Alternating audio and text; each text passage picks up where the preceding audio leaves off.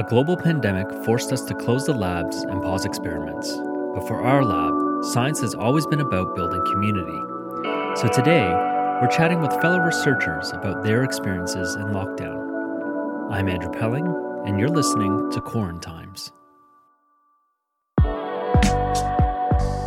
Greetings, Quarantimers! Even though this episode of Black Mirror that we're living in kind of sucks, I know we can get through this together. So today on our show, relax and listen to one of our multi-talented undergraduate students of the lab, Jessica Holmes. Thank you for coming on the show with us today, Jess. Thanks for having me.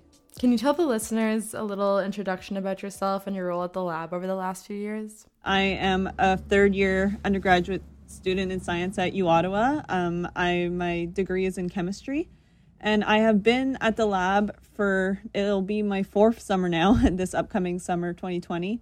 I got a scholarship in high school that permitted me to join the lab when I was fresh out of high school. So yeah, it's been a great experience. I've been working on a few projects throughout the years, and yeah, that's pretty much what I've been doing. Yeah, and during your time at the lab, what kind of stuff have you been working on? As some people might know or might not know, the lab is kind of focused on these scaffolds that are plant-based. So for my project, Andrew actually had us deviate a little bit and thought, what else is a cheap material that is easily accessible? Well, wheat. So I've done things from growing cells on noodles to various types of wheat-based materials, but noodles is probably the biggest one. Cells on noodles is actually my favorite ramen order, but do you know what you'll be working on this summer, even with the quarantine situation? This summer, I actually do not know, because I was planning on continuing what I was working on last summer, which was exploring maybe different mediums of wheat-based material. However, I was mostly in the practical testing phase of that project, and I had already kind of done a decent amount of research. I mean, you can always do more research, but yeah, I am currently in talks with Andrew to figure out what we'll be doing, and maybe if I'll be doing, I don't know, maybe another whole project. I'm not sure. And I'm sure you were excited because I know you usually start your research back up in the summer. During the school years, I've tended to take breaks from research. Being in chemistry, I have a lot of labs and a lot of in-between work, I guess, more so than some of the other degrees. But I mean, right now, it's weird because normally I probably would have taken the rest of this week off because my last exam was 2 days ago. But then I would have been back in the lab on Monday. So that's kind of weird. This is my first summer in 4 years that I'm not going back to research, or that I'm not in that mindset of, yay, I'm about to see all my lab friends again and all the, the grad students that I've kind of, in a way, grown up with now. Or, I mean, a lot of them are graduating now, though, so it would still be a very different experience. But meeting all the new people and stuff, that was always a thing I would look forward to. I loved coming into the lab during the summers and meeting all the new students, or just being with the long-term students in the lab. But with all the uncertainty that we have this summer, how did that impact finishing the school year for you? So school, it was definitely somewhat of a shocker, going from lectures every single day to now only some of them having online meetings, others just giving us the notes and saying go for it. It probably changed the most for my lab class, where I didn't have a 6-hour lab every week anymore. Silver lining in all this. But no, in all seriousness, exam period was also very odd, considering some exams were optional and that all of the exams were open book. So that's very weird, trying to study for exams to find that kind of motivation. It almost didn't feel as serious, which is kind of bad to say, but it's just the truth. Yeah, it must have been really weird because I know we're not used to having those kinds of exams in STEM.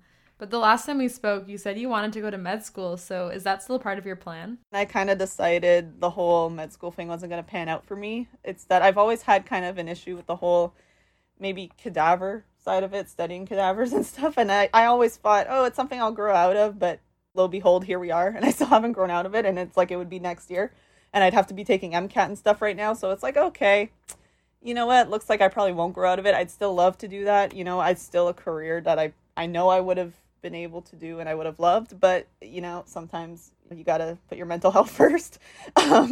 So I'm looking at other options now that I have a bunch of free time. It'll be a good thing to do this summer is figure out what I'm going to be doing. Definitely grad school and stuff, like master's, PhD, but we'll figure it out from there. I mean, the same thing happened to me where for most of my life I wanted to be a doctor, and later I realized I care more about animals than I do about humans.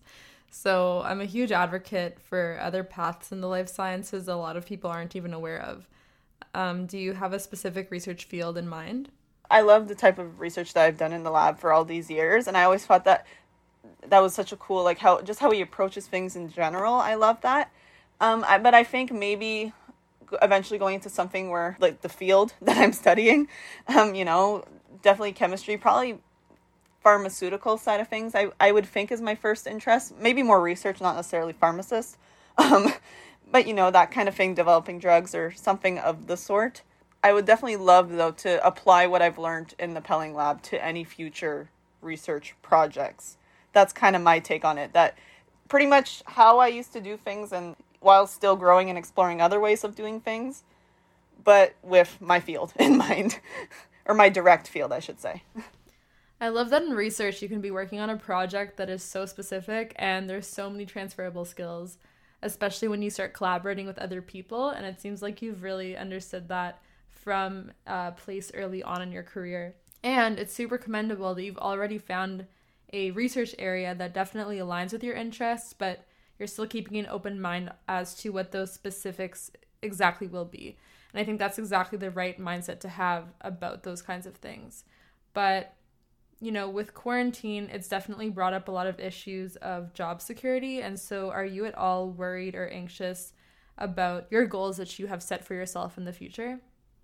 So, I mean, I'm worried about quarantine in the sense, maybe in how they're going to deal with it and how they're, like, removing it in a sense. In terms of maybe my direct future, in terms of a career, I mean, hopefully, I'm not at a point that I'm not coming straight out of grad school, or I'm at least planning to continue schooling, so I wasn't planning on going directly into the job market, so hopefully, I don't think it should cause too much of a blow, hopefully, to my overall degrees and education and career path.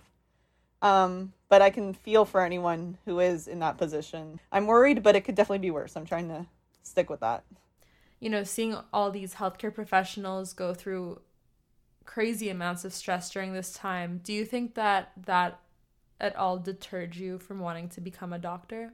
I mean, I would say it was way before quarantine, that's for sure. It was probably at the beginning of this past scholastic year that I kind of decided that, because I'm kind of one of those people that I would, like, if I had that job, I would feel compelled. Like, I saw an interview on the news that's like people who are coming out of retirement, and they were saying, why the heck would you do that kind of thing?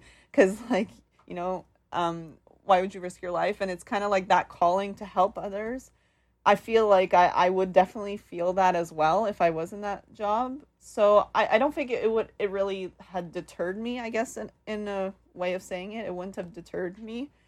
But I mean, it's definitely just another impression of how that job is definitely not all roses. It's definitely a tough job, and that you need to be a certain breed to take it on. I think I'd rather use my life for something else. Not that I totally love, and I think I would love doing that, but it's just, I have a lot of close family friends that are nurses, and it's just hearing them about how, like, long their days are, how underpaid they are, it's kind of like, whoo, that's a lot to take on. And it's once again probably a mental health thing. It's like, ooh, that's a lot of pressure to have on you constantly. But it's just, it's hard, and you still feel for them. No, because they chose their job, but they didn't choose this.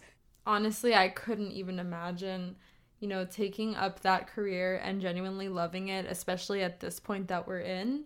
You have to be a really selfless person. But speaking of selflessness, I know that you teach kids how to dance, so are you at all teaching them how to dance online? Yeah, I have made videos for them, and I've sent them a few emails saying, like, here, take these videos. We won't be doing our performance at the church or at the recital this year, like we always do, unfortunately, but that's just the nature of this. But still learn it if you want, to keep yourself busy, exercise, whatnot. I sent some of my old ones from when I was their age, some of my old, just to give them a good laugh. And some of them were like, we were trying to find you. Where are you? You know, kind of. And I'm like, do I really want to tell you? No, I'm kidding. But, you know, just to kind of cheer them up. They said that, a lot of them said that it made them laugh or it gave them a smile. And it was cool to see. So it's like, yeah, please keep dancing. So I'm probably going to start dancing maybe to keep up exercising because I've been going for walks a lot.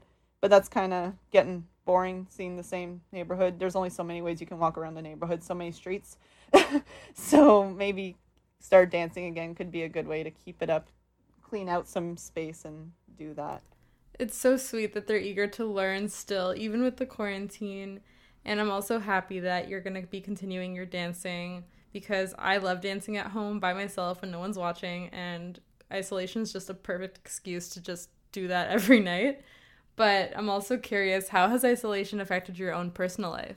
Pretty much living out in rural Ottawa in Metcalfe, I've always had to drive a minimum of 30 minutes everywhere, usually up to 45 minutes to an hour with traffic, to see friends, loved ones, all that kind of stuff. All my family is on the Quebec side.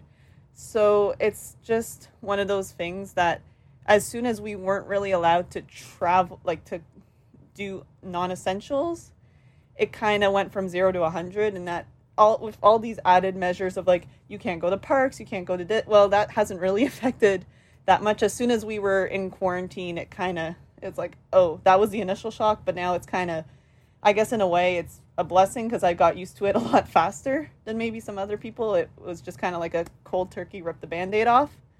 But yeah, it's definitely a big change, you know, having to video call people all the time, not being able to see your friends or, you know, go out, celebrate the end of exams or end of a school year, stuff like that. But we're coping. Yes, we're all trying to cope. I hope that your coping will continue to go well. Thank you so much for being a great guest today, Jess. All right, well, that was great. Thanks for having me, Nikki. I hope the rest of you are coping well. Dance, read a book, sing a song. Tell everyone that you love them if you actually love them. Don't lie. Be real. Thanks for listening, guys. Stay tuned for our next episode of Quarantimes.